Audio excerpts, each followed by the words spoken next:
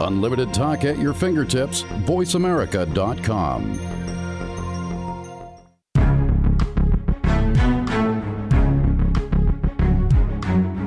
Welcome to Preparing for the Unexpected with Alex Fullick. People, organizations, and communities need to prepare for and respond to natural and man-made disasters in a timely manner and in the most effective way possible. Our program examines what is being done before, during, and after a disaster and those unexpected events to keep you in the know. Disasters can happen to anyone. The question is, when will it happen to you? Now, here is your host, business continuity and disaster planning expert, Alex Fullick. And welcome to another episode of Preparing for the Unexpected. I'm your host, Alex Fullick, and as always, we like to talk about things related to resiliency, business continuity, emergency management, organizational resiliency, crisis communications, and anything that's related to those subjects. Today, we are recording, or broadcasting, I should say, live from the Disaster Recovery Journal Conference in Phoenix, Arizona. Just like we did last year, had a great successful time last year with some great guests on the show, and we had some fantastic people stop by the booth and give us our thoughts on the various subjects here. Let's get a couple of normal announcements out of the way. If there's any topics you want us to talk about on the show, either the live event or on other pre-record shows, please feel free. Go to the Voice America webpage for the show. There is a button underneath the graphic that says send the host an email or something to that effect. And I do get all notices. I will reach out to you and we'll see about getting you on the show. We'll find a time. We'll discuss your topic and you can get your thoughts out there. We also have sponsorships available for anyone that wants to come on the show and talk about their product or service. We can get you on the show as well and we can talk about it. Lots of fun. And believe me, let me tell you, 48 minutes goes by a lot quicker than you think it does. As I said, we are broadcasting live from Phoenix, the DRJ conference, fall 2019. It's a hot day. I will say that, being an hour west of Toronto, which is nice and cold right now. It's hot here. I'm not used to it. And everyone's laughing at me, but, the conference here, just like last year, has a lot of people here. I think there's over 1,000 attendees. We've got a lot of businesses representing themselves here in the exhibit hall where we're located. The theme for this year's conference is Innovations in Managing Risk and Resiliency. Now, resiliency, I'll touch on it in a minute. Managing risk is obviously a key part of what we do in business continuity management because it's been around for so long. That is what we do. We manage risk. Resiliency is a little bit different, and I have some conflicting opinions on that, which I'm sure some people are going probably not agree with me on. But we'll get to that in a minute. And I know we're going to have some speakers that come on and some guests that want to come on the show that have already pre-booked for our 4 or 5 hours. And we'll be here talking about resiliency. But I do want to give a shout out to my friend Jerry at boastassessment.com who is helping us be here today. That's boastassessment.com where he's got and helped build an application that helps you self-evaluate and monitor your BCM and DR programs, status all year long, and as you work on things, you can focus your resources in the proper spots. So hey out there to Jerry at boastassessment.com. And I also want to give acknowledgement to the crew here today, Aaron, Ryan, and Dee from Voice America, who help us set up and will probably make me laugh, and you can't see things, but they'll probably trip me up a few times, especially one person will try, as he laughs right now. But back to the conference. So some of the topics that are being talked about here, there's the leadership, and I think leadership is key in business continuity management, especially when there are disasters and tough situations. We need to show good leadership from our leaders, and sometimes, when we do experience disasters, people step up that maybe not have stepped up before in the past and become good leaders during disasters. We've got a few speakers talking about cyber threats, and I am going to be talking with Regina Phelps. As you'll know, Regina has been on the show before. She was on our last broadcast. from Phoenix last year. She was, I believe, the last guest who came on, but she's going to join us, I think, at 11:30 today, and we're going to talk about cyber threats and testing them, which is interesting because we were chatting last night shortly for a few minutes, and somebody else's show who's going to be airing in November 14th, I believe it is, Al Berman, who was talking about cyber threats. And we were having a good chuckle last night because one of the examples he used with cyber threats is your smart fridges, and that they can be at vulnerable points now. So who would have thought years ago that your fridge could actually be giving away your personal data? Interesting. And of course, with the topic being resiliency, we will be talking about organizational resiliency, and I've got some thoughts on that, and I'm going to get to that shortly. Governance and measurement. If you've been listening to the show for any amount of time, you will know that I have a second career path of project management, program management, which I use in my disaster recovery business continuity realm. And governance is a big piece to help keep your programs on the right road, using issue management, risk management, schedule management, and stakeholder buy-in, and keeping them informed, and communications. Understanding all of that and being able to measure it will definitely help you with your programs.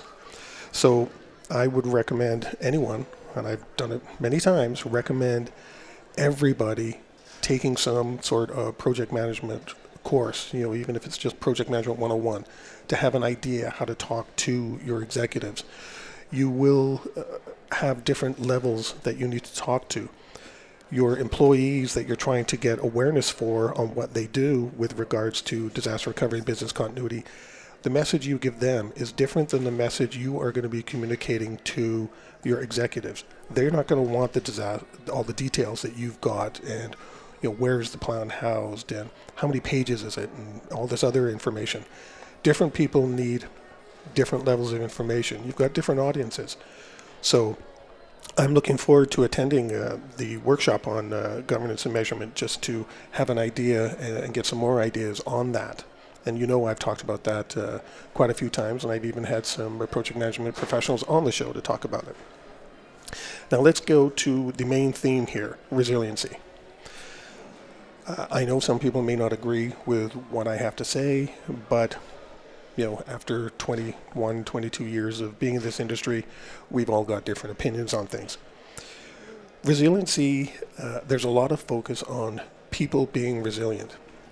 By giving them specific tools or just showing them how to do something will make them resilient.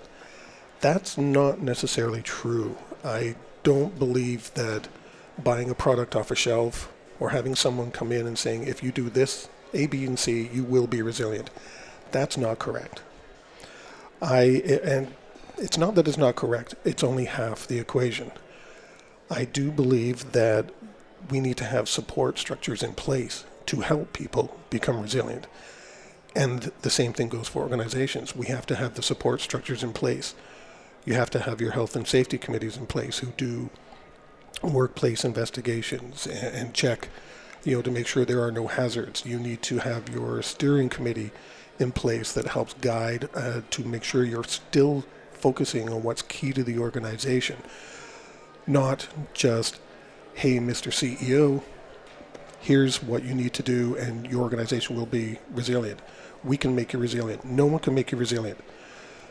Resiliency by definition is having the ability to bounce back, which means you can't bounce back if you haven't had any kind of negative situation. If you've not experienced a negative situation, you cannot bounce back. Science has already proven that those that have gone through adverse situations, whether it be on a domestic forum or organizational level, have proven themselves to be more resilient over time because they've learned lessons. They've experienced negative situations and have been able to move forward from there. There is a fantastic book called Change Your World by Dr. Michael Unger that I just finished reading. It came out last year. He is a professor. I believe he's in Halifax on the east coast of Canada. And he has a resilience institute, and he's done a lot of research. And in his book, he says exactly that those leaders and those organizations that have gone through negative situations and scenarios have proven themselves to be more resilient because they've got something to measure. They've got something to look back on, something to learn. Organizations that haven't experienced anything negative, who say they are resilient, aren't as resilient as they may be because they've never been tested. They've never actually gone through it. The world-renowned Buddhist monk Thich Nhat Hanh has a saying, "No mud, no lotus." And that refers to resiliency. And I actually have a silver bracelet that has that on me to remind me that, even when I'm going through a bad time, out of that mud, out of that terrible quagmire that I'm stuck in, I will rise and be better. No mud, no lotus. Well, that's how people become resilient. They develop the tools to work and get through negative situations. Just buying a product that says once you do these 10 different things, you will be resilient isn't necessarily true. They are tools you can leverage to help you, but they will not make you resilient. My brother is a perfect example of that. My youngest brother, who's gone through some tough times, he's unbelievably resilient. He's almost the most resilient person I know. Literally, when something happens, and I can see it right now as I say it, he just shrugs his shoulder and says, "Oh, well, I'll find another way of doing it, no big deal," and moves on. He doesn't think about it at all. He just keeps going, and I really admire that about him.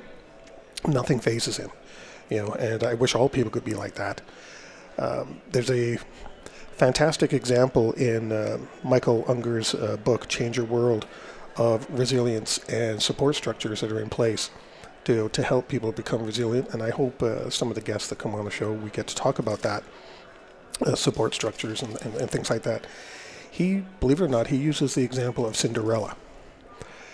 Cinderella was more resilient than you think she is because of the support structures she had in place. Now, I know it's a fairy tale and it's going to sound funny, but her support structure, she made friends with the mice and the squirrels and all those kind of fairy tale characters.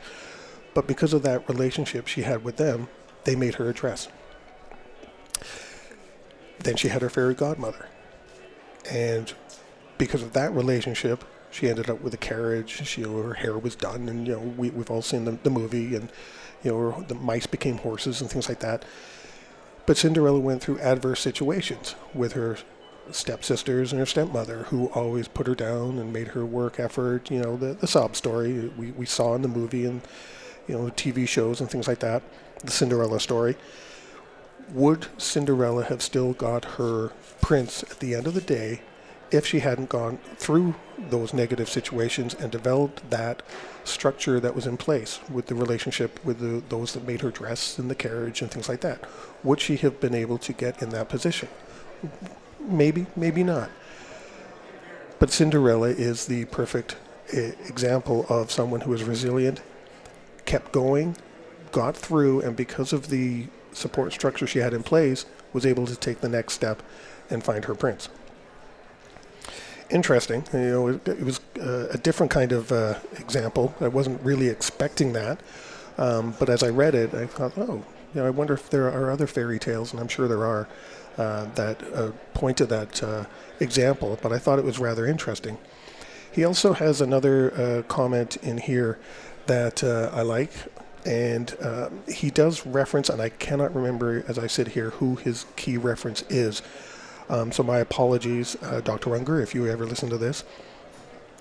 But he references something that he found in his research, that resiliency is the crossroads of preparedness and opportunity. So it'd be really interesting to understand how prepared people are and what opportunities are out there.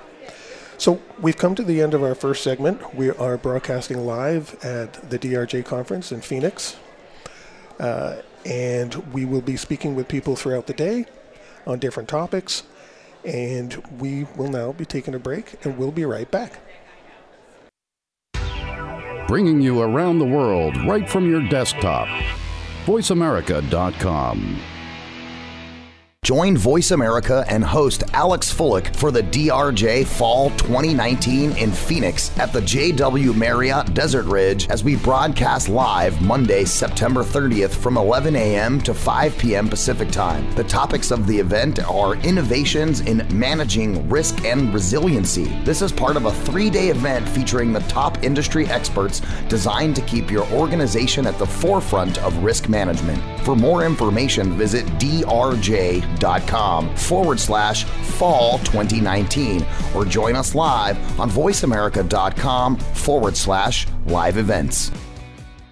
Are you ready for a disaster? If you are like many people in the world, that answer may sadly be no. Disasters happen unexpectedly to people just like you every day. Tune into Preparing for the Unexpected with business continuity and disaster planning expert Alex Fullick. The show will not only help you better prepare for a disaster itself, but also to prepare you, your place of employment, and community for the aftermath, emotionally, financially, and with a better level of awareness and a stronger feeling of resiliency. Tune in Thursdays at 9 a.m. Eastern Time, 6 a.m. Pacific Time on the Voice America Variety Channel. The Voice America Talk Radio Network is on Instagram. Make sure you follow us and comment on our pictures from behind the scenes at our radio shows, live events, and around the network. We want to see what you have to share as well. Check us out on Instagram at Voice America Talk Radio. Conversation at a click of a mouse. VoiceAmerica.com. You are listening to Preparing for the Unexpected with Alex Fullick. Email your questions to info@stone-road.com. Again, that's info@stone-road.com. Now back to Preparing for the Unexpected. Welcome back to the show. We are recording live here from Phoenix DRJ Conference, and I'm here with my first guest, Terrence. Actually, I'll let you introduce yourselves. Yeah. Go ahead. Thanks, Alex. I'm James Green. I am the Director of Risk Advisory Services with SAI Global. And? I'm Terrence Lee, Vice President with SAI Global. Now, you guys, correct me if I'm wrong, you're the gold sponsors here, right? We are the gold sponsors. So it's only fitting that you be the first guest here. That's perfectly wonderful.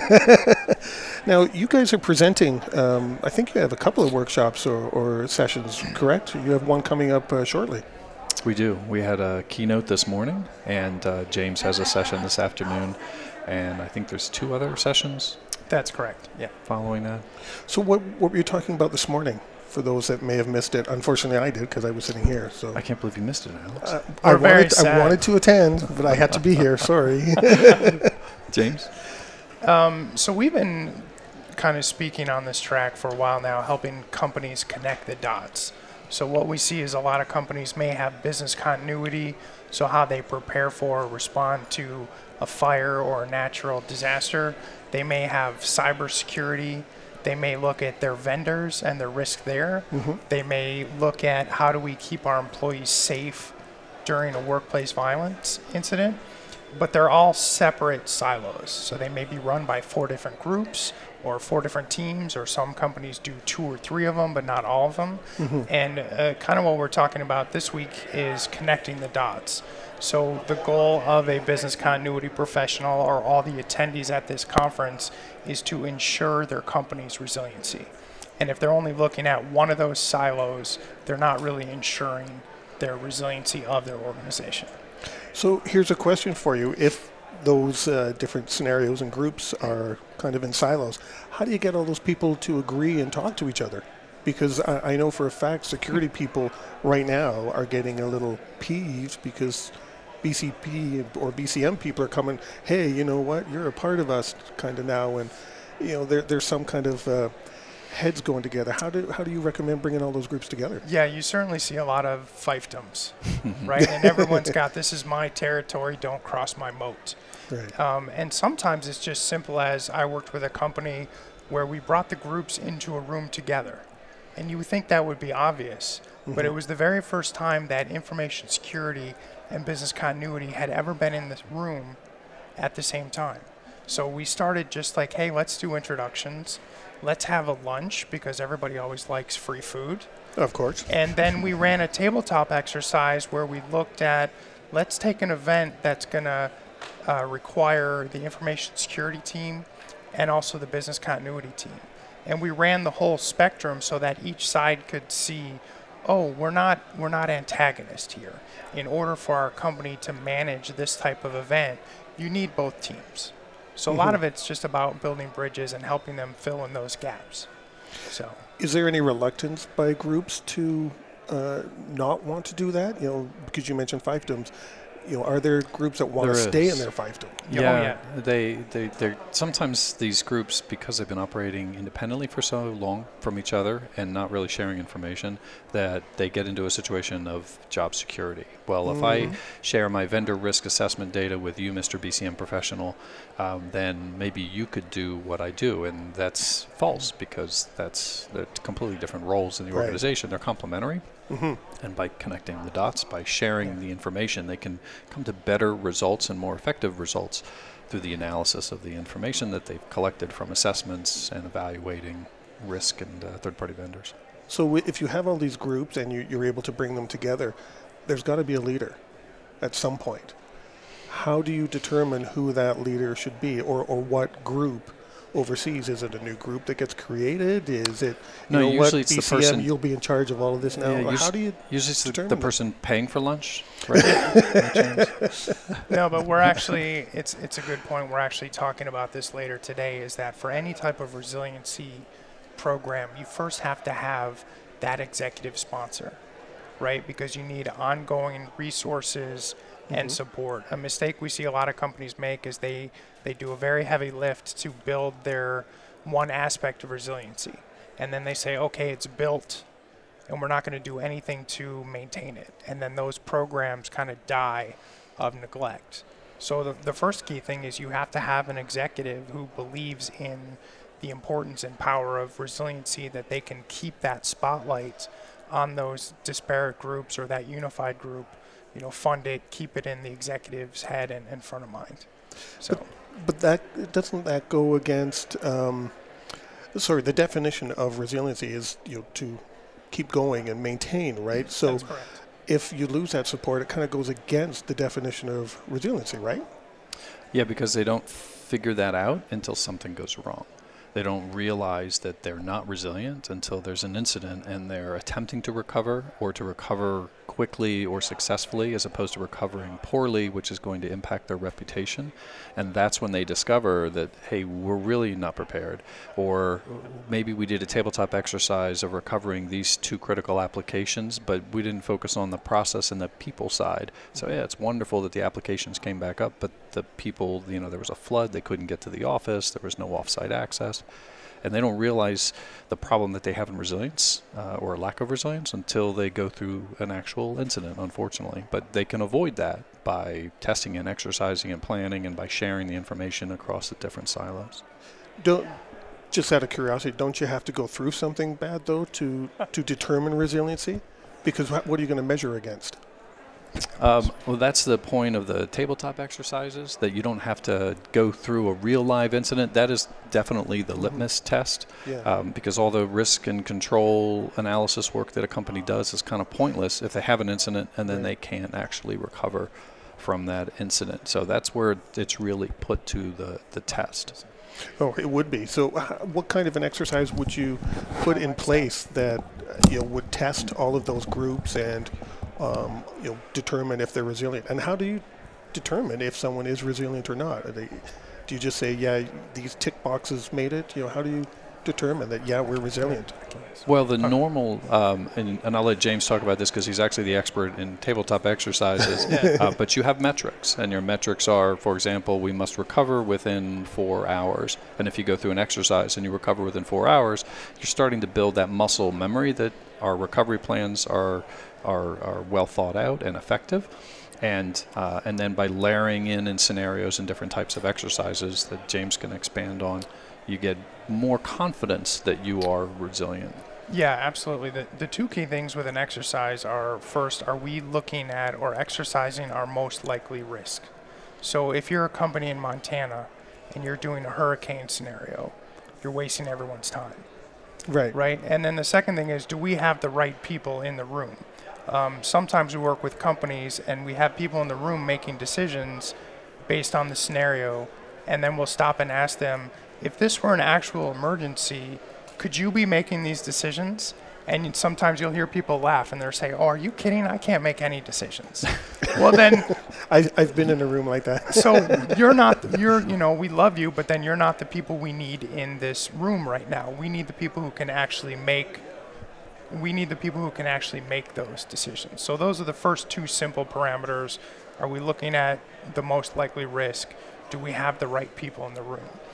Would you expand on that eventually? Because when you get into pandemics, Yes. you may not have those people in that room. Absolutely. Yeah. So a lot of times we will do an exercise for a company first just to take the pulse.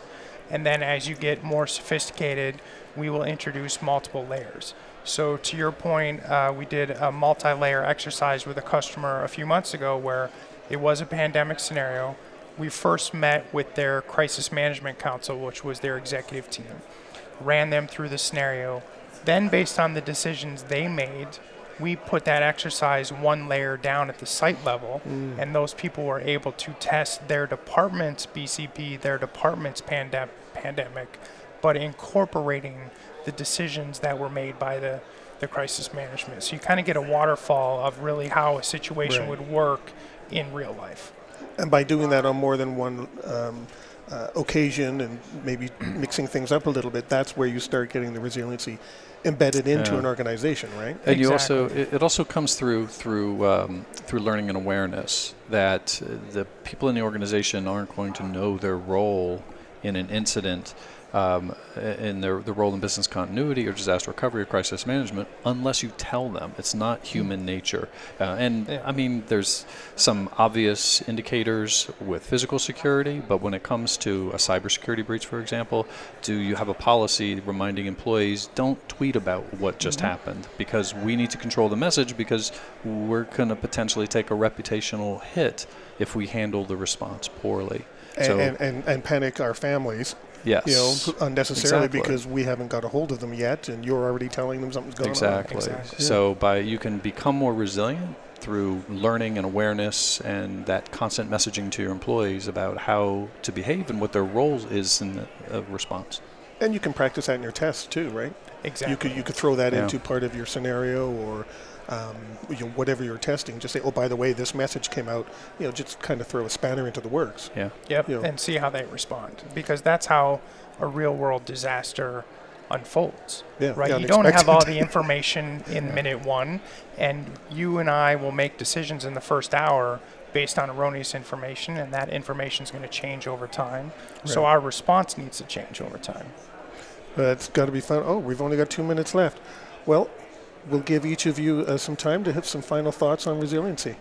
Terrence, why don't we start with you? Well, the message in the keynote that James and I gave this morning was around a number of these factors, around learning and awareness and around repetition, and in particular in this concept of connecting the dots, is that you have this information in your organizations. There are people doing cyber risk assessments of third-party vendors and physical security assessments of the buildings. And as the BC professional, your job is to ensure the resilience of the organization, and you should be collecting this information and using it to inform the decisions that you make in your recovery plans and in your exercises. James? Yeah, and it's an ongoing cycle. So the mistake you don't want to make is to put all this effort into collecting and collating that data one time and letting it go stale. You need to have a life cycle of resiliency that follows your calendar year, your company year. It's always an ongoing process. It has to be ongoing. It's not an hurricanes end state. Don't start. Happen one year and then never occur again. And then you never have one again. Yeah. Exactly. And they'll change. The following years, it could be worse or less, or hit you a different way, or affect different things. Yeah. Right. Exactly. We just had a couple go up the eastern seaboard. Yep. Yeah. So the recency bias. Yeah. Yeah. Absolutely. Well, thanks for coming on, James and Terrence from SAI Global. Right, and thank you for being the sponsors of the conference as well. Oh, thank you much so much. Appreciated. Thanks for having us, Alex. We do like that. I know you've got other sessions, so feel free if you see Dee walking around, if we've got time, maybe you can come back and talk about one of your other sessions. Sounds great. Great. Thanks for coming and being a part of the show. We're recording live today from Phoenix DRJ Conference, and we'll be right back. Bringing you around the world right from your desktop. VoiceAmerica.com. Join Voice America and host Alex Fullick for the DRJ Fall 2019 in Phoenix at the JW Marriott Desert Ridge as we broadcast live Monday, September 30th from 11 a.m. to 5 p.m. Pacific Time. The topics of the event are innovations in managing risk and resiliency. This is part of a 3-day event featuring the top industry experts designed to keep your organization at the forefront of risk management. For more information, visit drj.com/fall 2019 or join us live on voiceamerica.com/live events. Are you ready for a disaster? If you are like many people in the world, that answer may sadly be no. Disasters happen unexpectedly to people just like you every day. Tune into Preparing for the Unexpected with business continuity and disaster planning expert Alex Fullick. The show will not only help you better prepare for a disaster itself, but also to prepare you, your place of employment, and community for the aftermath, emotionally, financially, and with a better level of awareness and a stronger feeling of resiliency. Tune in Thursdays at 9 a.m. Eastern Time, 6 a.m. Pacific Time on the Voice America Variety Channel. The Voice America Talk Radio Network is on Instagram. Make sure you follow us and comment on our pictures from behind the scenes at our radio shows, live events, and around the network. We want to see what you have to share as well. Check us out on Instagram at Voice America Talk Radio. Conversation at a click of a mouse. VoiceAmerica.com. You are listening to Preparing for the Unexpected with Alex Fullick.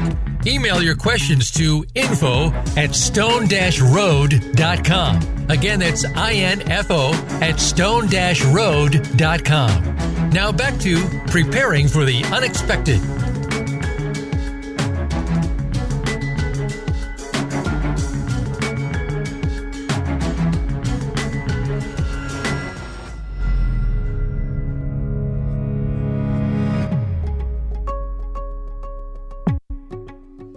Become our friend on Facebook. Post your thoughts about our shows and network on our timeline. Visit facebook.com/Voice America.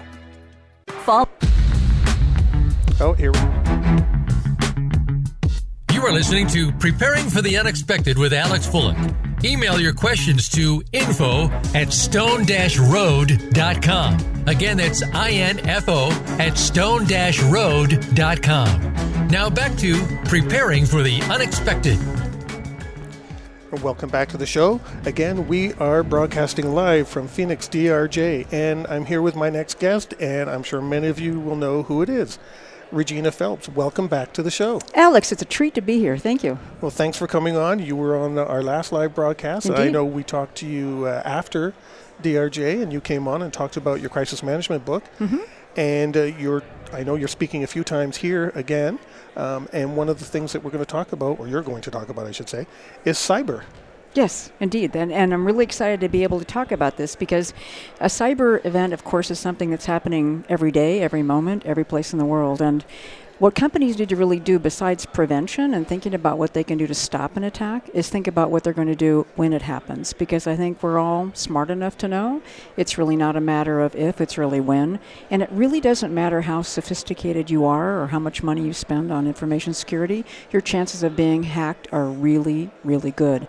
Cyber criminals have lots of money and lots of time, and they're looking for opportunities always. Well, they're professionals now. Yes, exactly. They're not the hackers anymore. Right. They're not the kids in the basement. And I correct me if I'm wrong. I know in the last few weeks there's been some incidents where I want to say a city in Florida, I really do, that paid to have their data like over $200,000. Yeah. Yes. It's happening to governments as well, large and small governments. And organizations large and small, because we hear about those large ones all the time, yes. Amazon and other groups and all the other big companies. So how do you deal with that? Because your new book, which I'm holding in my hand, thank you very much for your copy. You're welcome. A Cyber Breach, Designing an Exercise to Map a Ready Strategy. how do you design an exercise to focus on that? So let me talk about a couple of key things. First of all, even though we're talking about the topic of technology, when you design an exercise about a cyber event, it's really not about the cyber event per se. It's not a technology exercise. It's an exercise that's focused on impact. Executives and businesses don't care about what happened or why it occurred or how you're going to stop it as a technology person. They're concerned that they can't send email, they can't access their data, they have no communications, they've lost their website, whatever it might be. And what I've observed in my clients in their designing of exercises is many times they don't look through the major things that I think are important, and sometimes they get in a lot of political trouble. And I have 6 things that I think your listeners should really think about if they're going to do an exercise. And I strongly encourage people to do cyber exercises so they can develop some muscle memory about response and impact. And the first thing that's super important is that you really need to obtain management support to do this. Now, let me explain what that means. Every executive says, ooh, gosh, I'm scared to death about cyber events and I want to make sure we're prepared. But when I say obtain management support, what I'm saying is that we like to meet with the executive and say, this is going to be a significant exercise. It's going to be messy. You're probably not going to have a lot of answers. And many times people will pull out their plans and there'll be nothing in them for a sustained technology failure. And when I first started doing cyber exercises about 8 years ago, executives were horrified. And then they were almost like finger pointing, like, oh my God, we spend all this money in cybersecurity and why did this happen? And this is a true crisis emergency, and executives need to understand that this is actually a great thing. We have this exercise, we expose what we don't have ready, and then they can do something to get prepared. And so I need a senior person to, at the very beginning of our exercise, to stand in front of that team that's going to be exercised and say, wow, this is going to be messy and it's going to be awful and we're going to make tons of mistakes, and it's great because we're going to get better because of it. So that's the kind of management support I talk about. I like that because I've always thought that when you have an exercise, regardless of what you're exercising, if you find gaps, it's a successful exercise. Absolutely. Because you don't want to find all these gaps in a real situation. Exactly. So an exercise that's well designed will expose many, many issues, and I applaud every single one of those. And I want an executive to do the same thing, because when people start realizing, oh my God, we have no plans for this, I don't want them to get into a hole and think, oh my gosh, I'm not going to say anything because I don't want to look bad. I want them to say, oh my gosh, look at what we found. We can't fix this. Oh, great. That's wonderful. Let's now work on it, right? It's a very different attitude. So that's the first thing I think that's super important. The second thing is that you need to have a very willing technology design team. And by that I mean is that I don't want them to feel that they're going to be, the technology team is going to feel exposed, like, oh my gosh, we have all of these issues. That finger-pointing thing. It's the finger-pointing thing. And I've seen that, where people go, oh my gosh, look at what you allowed to happen. And I need them to realize that the best thing I can do for them is design a great exercise that shows where there are gaps and holes. Because then they're going to get acknowledgement from senior management, they're likely to get more funding, and they're going to get more energy and emphasis placed on that program. And that is really good. But I want them to understand I will not throw you under the bus. Right. Yeah. And I need them to design a great exercise with me. So I need a willing technology partner. So that's super, super important.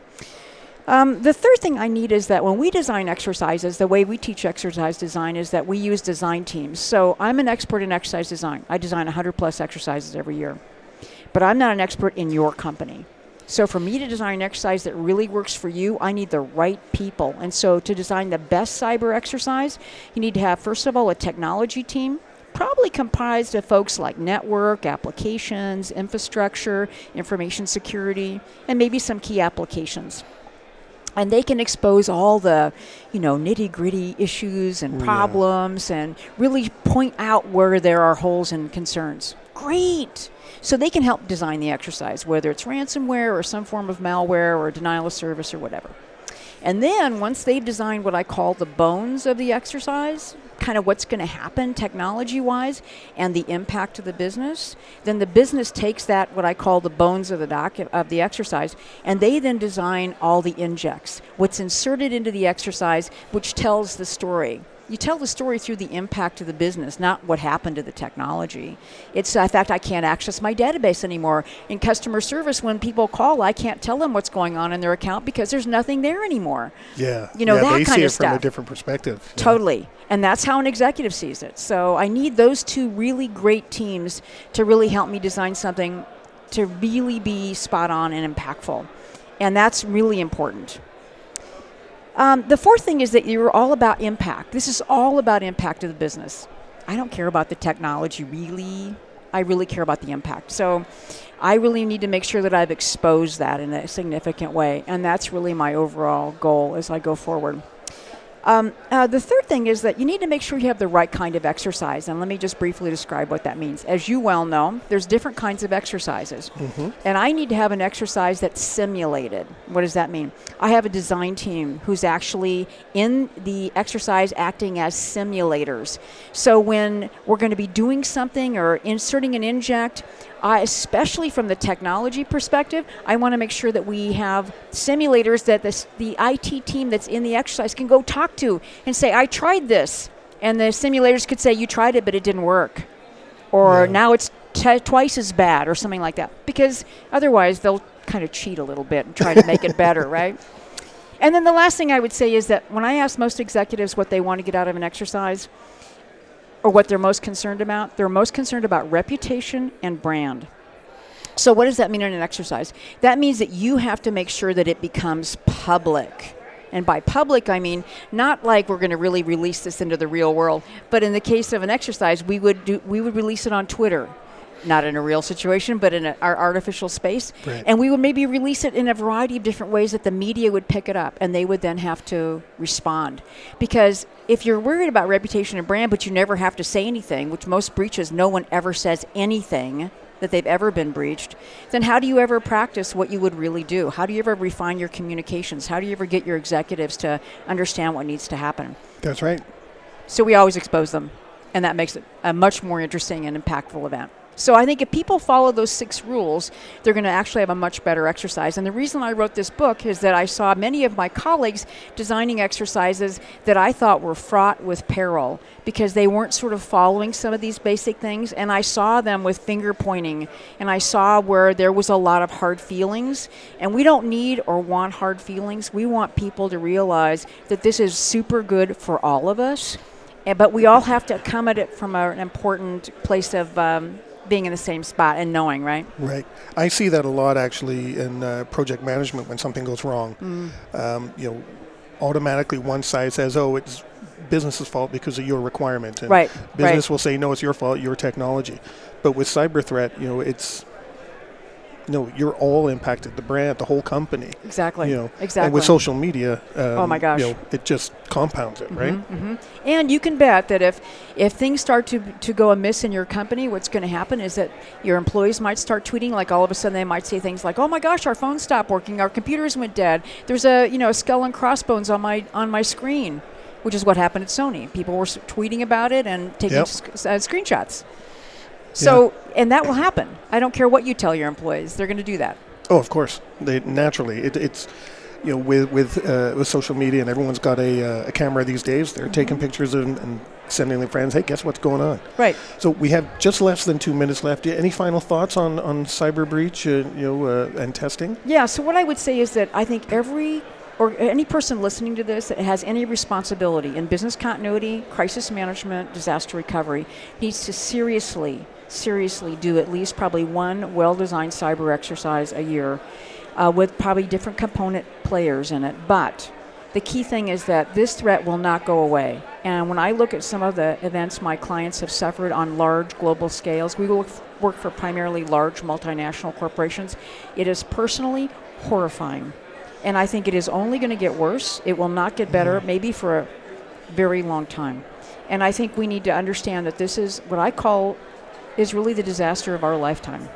And we have to be as prepared as possible. And the only way to do that, frankly, is either have it happen to you or to do a good exercise. I vote for the exercise. And nobody's immune these days. You know, you can live in areas where there's no earthquakes. You can live in areas where there's no hurricanes, but you can't live in any area where there's no technology. That's right. Right? So everyone is open to it. Absolutely. Well, thanks again, Regina, for You're joining welcome, us. Alex. And, of course, you know, like I said last time, you have an open invitation to come back on the show to do another episode anytime. Great. Thank you. I appreciate that. I have another signed copy of another book. I really do have to send you a copy or two of mine. I want to see yours, please. Yeah, I've got to send one. I really do. Cyber Breach, Designing an Exercise to Map a Ready Strategy. Available on Amazon. Available on Amazon, and all the best, because I know you have a couple of sessions here at DRJ. Great. So, and I know they're all going to go well, and I know they're all well attended, because I've sat through a couple of myself. So thanks, Alex. Have a great time, and we will be right back from Phoenix. We're recording live at DRJ. Bringing you around the world right from your desktop. VoiceAmerica.com. Join Voice America and host Alex Fullick for the DRJ Fall 2019 in Phoenix at the JW Marriott Desert Ridge as we broadcast live Monday, September 30th from 11 a.m. to 5 p.m. Pacific Time. The topics of the event are innovations in managing risk and resiliency. This is part of a 3-day event featuring the top industry experts designed to keep your organization at the forefront of risk management. For more information, visit drj.com/fall 2019 or join us live on voiceamerica.com/live events. Are you ready for a disaster? If you are like many people in the world, that answer may sadly be no. Disasters happen unexpectedly to people just like you every day. Tune into Preparing for the Unexpected with business continuity and disaster planning expert Alex Fullick. The show will not only help you better prepare for a disaster itself, but also to prepare you, your place of employment, and community for the aftermath, emotionally, financially, and with a better level of awareness and a stronger feeling of resiliency. Tune in Thursdays at 9 a.m. Eastern Time, 6 a.m. Pacific Time on the Voice America Variety Channel. The Voice America Talk Radio Network is on Instagram. Make sure you follow us and comment on our pictures from behind the scenes at our radio shows, live events, and around the network. We want to see what you have to share as well. Check us out on Instagram at Voice America Talk Radio. Conversation at a click of a mouse. VoiceAmerica.com. You are listening to Preparing for the Unexpected with Alex Fullick. Email your questions to info@stone-road.com. Again, that's info@stone-road.com. Now back to Preparing for the Unexpected.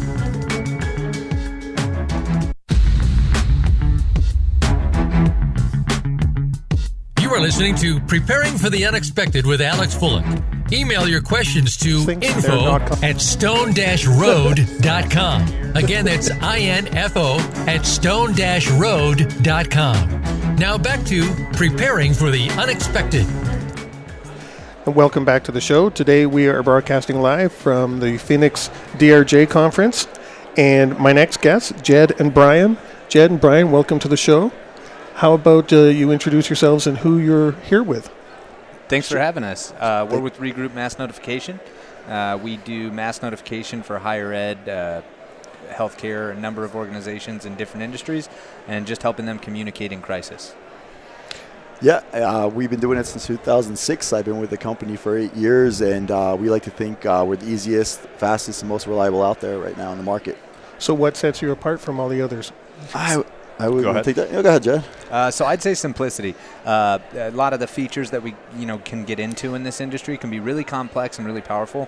But as far as that base, when the X hits and you need to get a message out, and that message, timeliness tends to matter a lot more than granularity.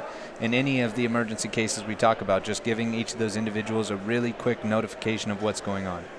So how do companies do that? Do they log online? Do they have it on their phones? How does your application work? Yeah, both. I mean, it's cloud-based software, so they can do it from their app, certainly, or from their phone, or they can log into a laptop or computer and initiate an alert from that way. So everything's cloud-based, so making it easy. So who uses it, though?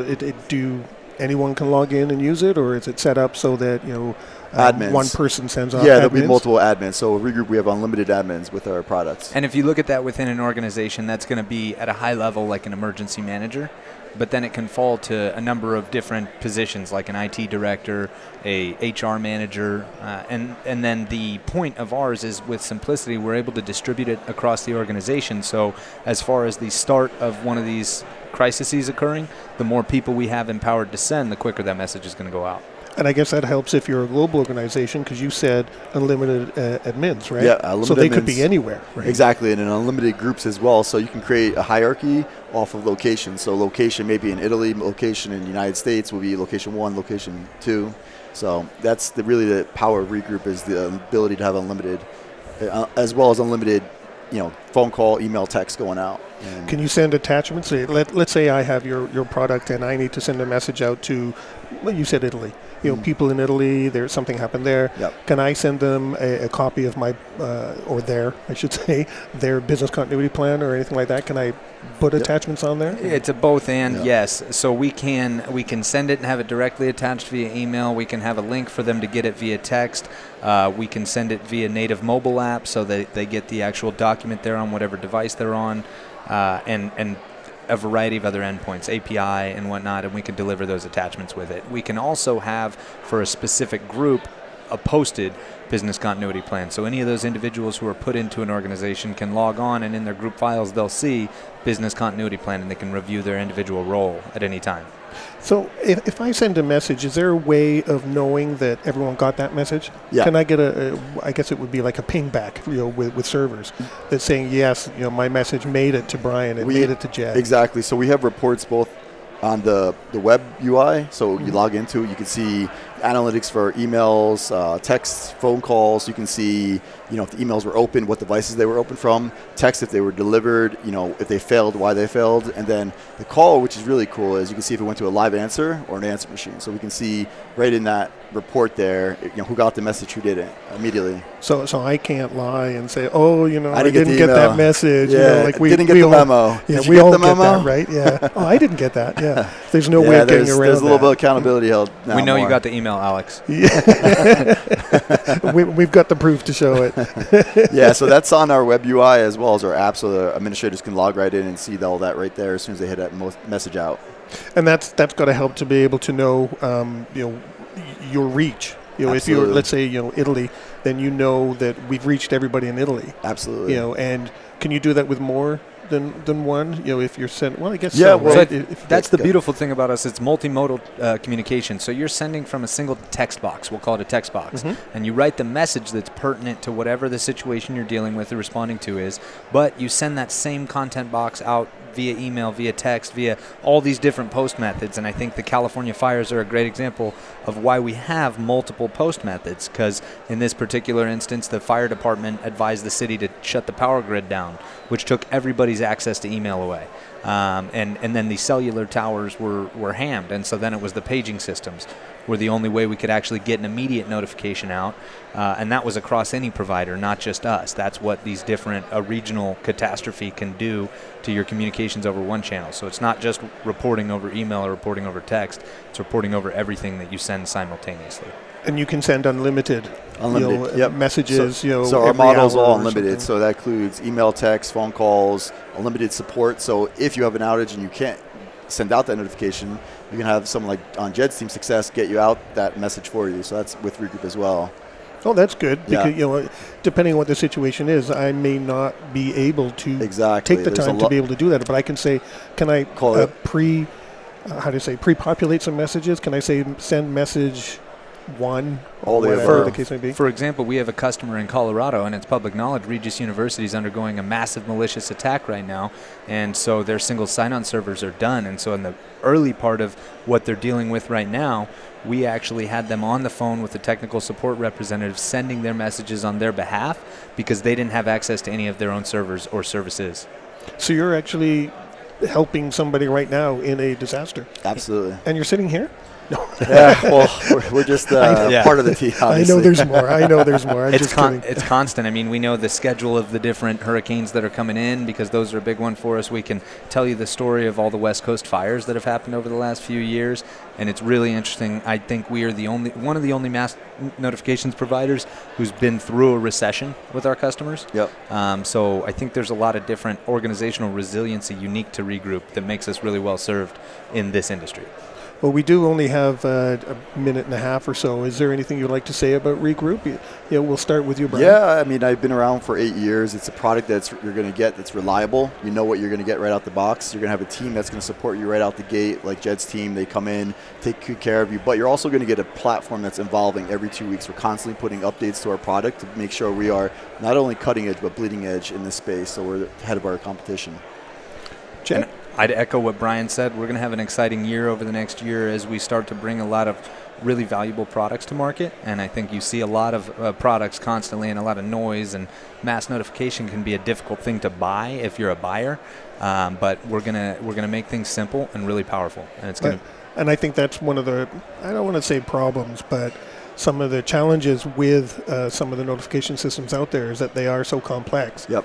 That sometimes they're not user-friendly. So I'm assuming what you just told me, they are very user-friendly, almost like a plug-and-play type Absolutely. of thing, Exactly. right? I'm not a tech guy. Came from a sports background. Jed is a tech guy, but we always like to say... Well, then he knew what I meant by that. We like to say if you can send out an email, you can send out an alert with Regroup. So this can be applied to any company. We know there's going to be IT folk that are high up that know how to use software, obviously, and then there's going to be common folk that maybe not the best suited to use applications, but ours is going to be geared to make sure they are taken care of as well.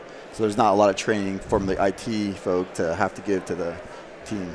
Well, that's important. Yeah, you want to be able to use something right away, right? Yep. Exactly. In today's world, if you buy something, you want to be able to use it right away. Yep. If it takes forever to train them, yep. and train trainers and things like that, people just say it's not worth it. It's just taking too many resources. And during a crisis, if all that training was required for it, and you're not operating in your front brain and you're dropping back to instinct, that 2-hour webinar you went on isn't going to be sitting there ready for you to access. Exactly. Well, thanks, Jed. Thanks, Brian, from Regroup and your notification system. You are here at DRJ. Do you have a website? Yep, regroup.com. You can find us. If anybody, your listeners out there, want a good walkthrough of the system, just tell them to ask for Brian to call us up, and we'll give them a good platform walkthrough. Okay, you're on record now. You're going to get all these calls. I hope they do. I hope you guys do. Hit me up. Great. We're broadcasting live from DRJ here in Phoenix, and we'll be right back. Bringing you around the world right from your desktop. VoiceAmerica.com.